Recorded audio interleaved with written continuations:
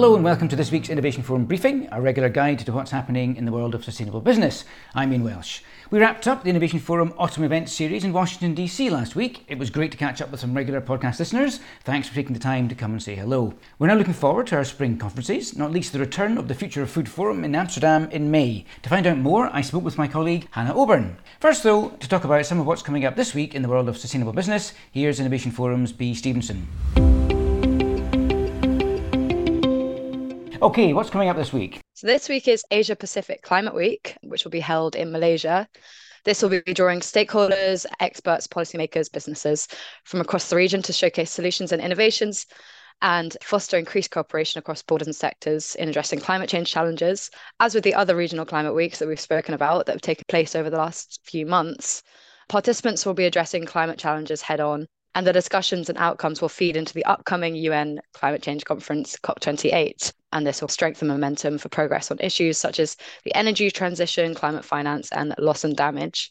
So this will actually be bringing 2023's regional climate weeks to a close following Africa Climate Week in Nairobi, MENA Region Climate Week in Riyadh, and the Latin America and North Africa Climate Week in Panama. And this one's organised along the same four thematic tracks, which are energy systems and technology, urban and rural development, infrastructure and transportation, land use, oceans, food and water, and the socioeconomic dimensions, and so health and livelihoods as well. We're talking on Monday the 13th. It's already underway, isn't it? So what can we tell from the opening stages of the conference? Yeah, so quite interesting statements in the opening stages. Malaysia's Federal Minister for Natural Resources, Environment and Climate Change, when opening it, described climate change as a global problem which requires collective action from all parties. He did note that Malaysia's contribution to global greenhouse gas emissions stands at only 0.69%, however stressed that they remain determined to play their role to address this global phenomenon. What does that mean? Sorry, you say the contribution is 0.69%. What does that mean? I mean, they reduced it by 0.69%. No, of total nations contributing to climate change. So actually quite a key point there, stressing that smaller countries haven't contributed as much, but are still willing to have these conversations. And Malaysia has pledged to reduce its greenhouse gas emissions by 45% in 2023 compared to the 2005 level, and has also set a goal to achieve net zero greenhouse gas emissions as early as 2050. Also, the UN Assistant Secretary General and UNDP Regional Director for Asia and the Pacific said that Asia and the Pacific has suffered more from extreme weather events than any other region in the world. Climate change is posing an existential threat to many small island developing nations and communities in the region. Yet the region still has enormous potential to contribute to achievement of the Paris Agreement targets. And to fully realize this potential, there will need to be sustained investment in climate adaptation and energy transitions, debt restructuring and relief, and more climate financing based on vulnerability measures. So overall, it's really hoped that the Regional Climate Week will be leveraged as an opportunity to join forces as a region and explore solutions towards a sustainable future for the region ahead of COP28. And of course, the UN Assistant Secretary General, UNDP Regional Director for Asia and Pacific is, of course, Kani Wignaraja. Okay, what else is happening this week? This week, the EU Council will be adopting the Farm Sustainability Data Network Regulation. The aim of the newly adopted regulation is to improve the sustainability of the EU's food systems through an enhanced data collection process that takes into account environmental and social data, along with the economic data already collected via the Farm Accountancy Data Network. So we're moving from the FADN to the FSDN.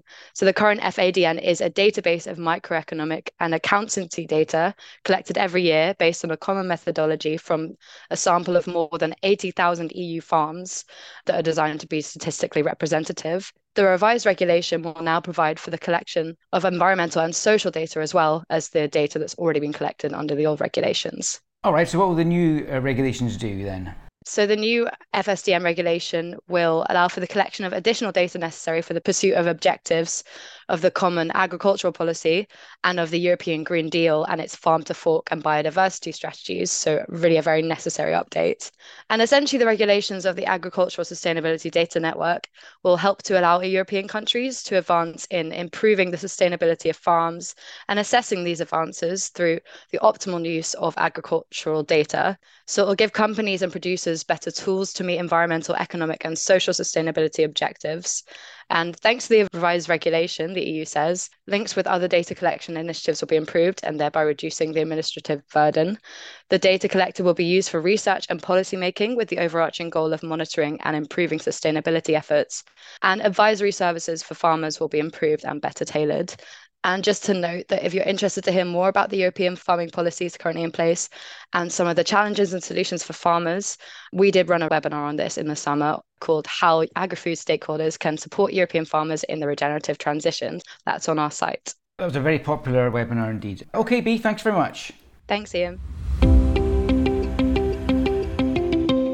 The European leg of Innovation Forum's Future of Food conference series will return to Amsterdam on the 14th and 15th of May. To get some of the details about what to expect, I caught up with a new voice for the briefing, Innovation Forum's Hannah Oborn.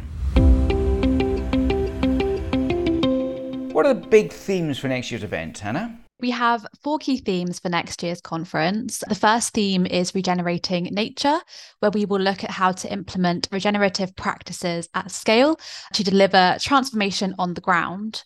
We will also have sessions focused on integrating biodiversity into climate strategy to improve supply chain resilience. And this will involve some fascinating case studies from leading brands and retailers. The next theme we have is climate action, where we will look at how businesses can move from ambition to action in tackling Scope 3 emissions and really driving effective climate solutions. So tied heavily to this, our third theme is supply chain risk and resilience. Here we will look at supply chain engagement and how brands can collaborate with farmers to mitigate climate risk, whilst also enhancing food security and resilience. And then last but not least, we have agtech and innovation. So here we will dive into the latest technologies that are encouraging on-farm transformation through the improvement of visibility, traceability, monitoring, and disclosure. Excellent, some really big themes there.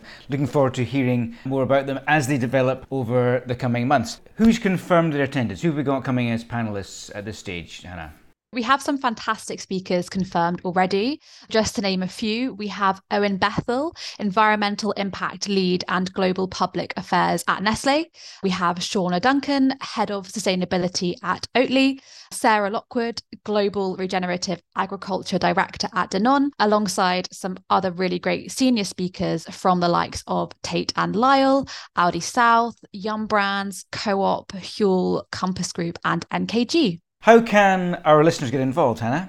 There are still some speaking slots available. If this is something that you'd be interested in, then please do get in touch. My email is hannah.oborn@innovationforum.co.uk, which is also on the conference page on the Innovation Forum website.